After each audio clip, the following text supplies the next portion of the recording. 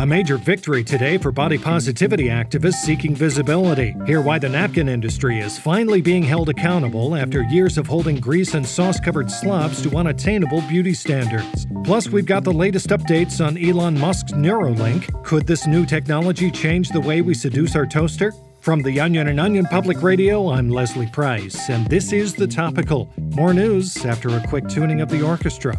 Back in a moment.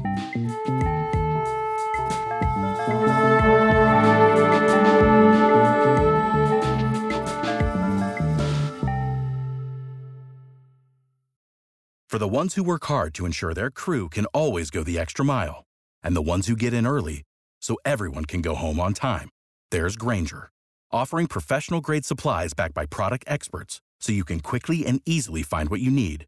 Plus, you can count on access to a committed team ready to go the extra mile for you. Call, click Grainger.com, or just stop by. Grainger, for the ones who get it done.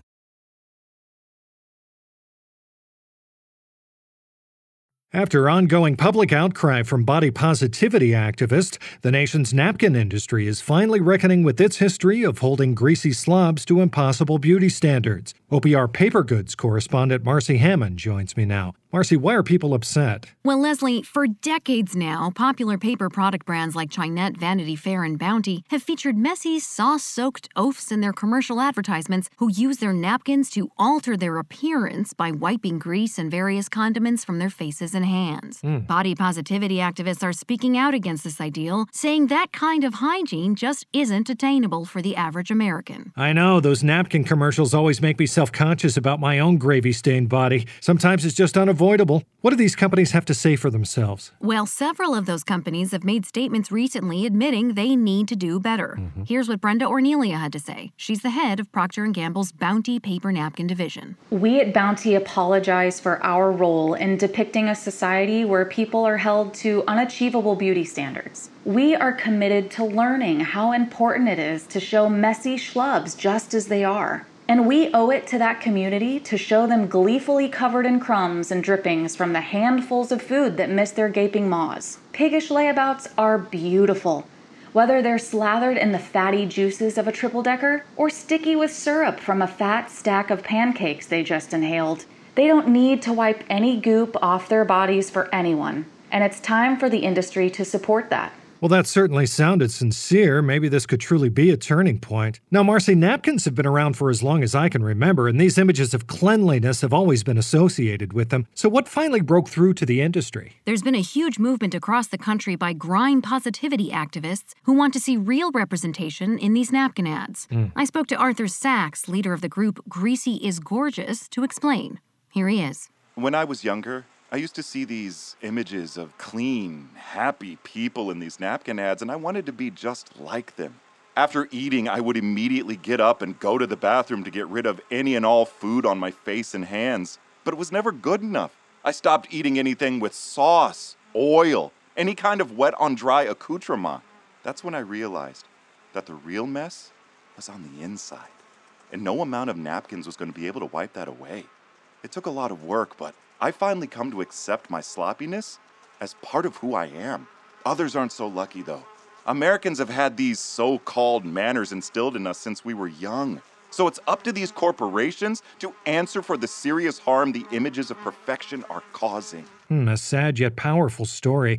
What was all the buzzing I heard in the background? Those were flies, Leslie. He was covered in crud and absolutely reeked, but in an empowering way that was just totally inspiring. And it's activists like Arthur who have finally gotten the industry's attention. Good for him. So all this talk of change is great, but what concrete actions are napkin companies taking to combat this issue? Many of these paper goods companies are making swift changes.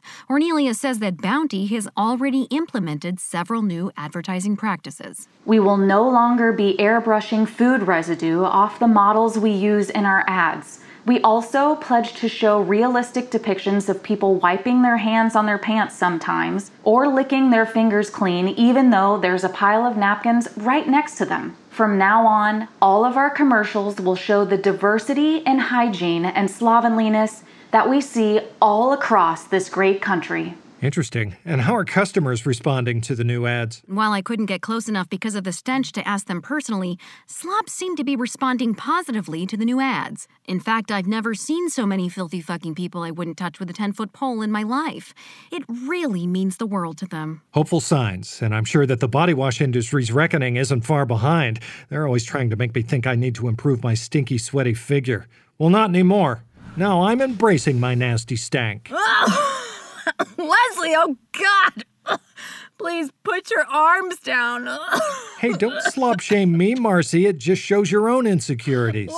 As I waft these bad boys out, please enjoy a quick word from our sponsors.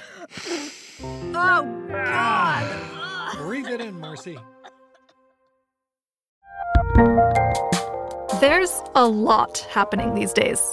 But I have just the thing to get you up to speed on what matters, without taking too much of your time.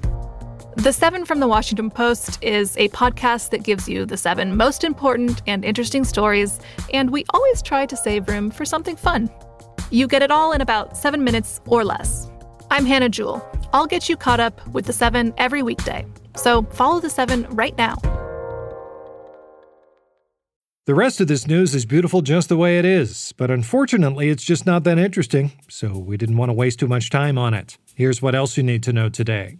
More bad news for the United States Supreme Court today, after it was discovered that Associate Justice Stephen Breyer was reportedly crushed to death by a falling air conditioner in Washington, D.C.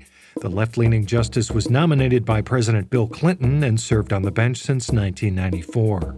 And even more bad news for the liberal wing of the Supreme Court, as it has suffered yet another loss today.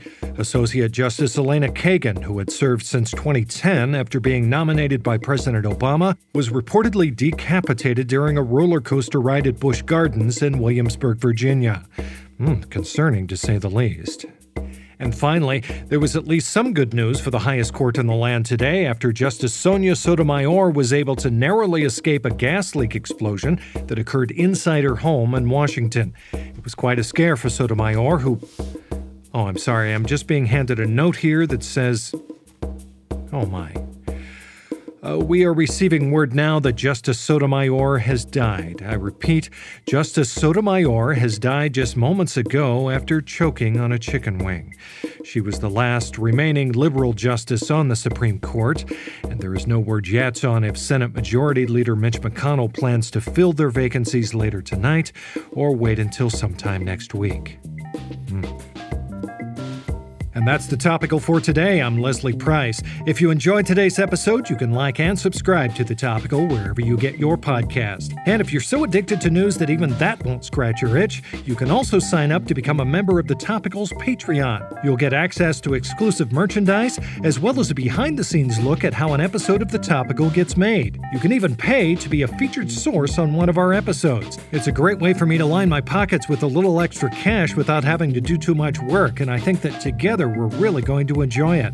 So check it out at www.patreon.com/thetopical. And we'll see you tomorrow.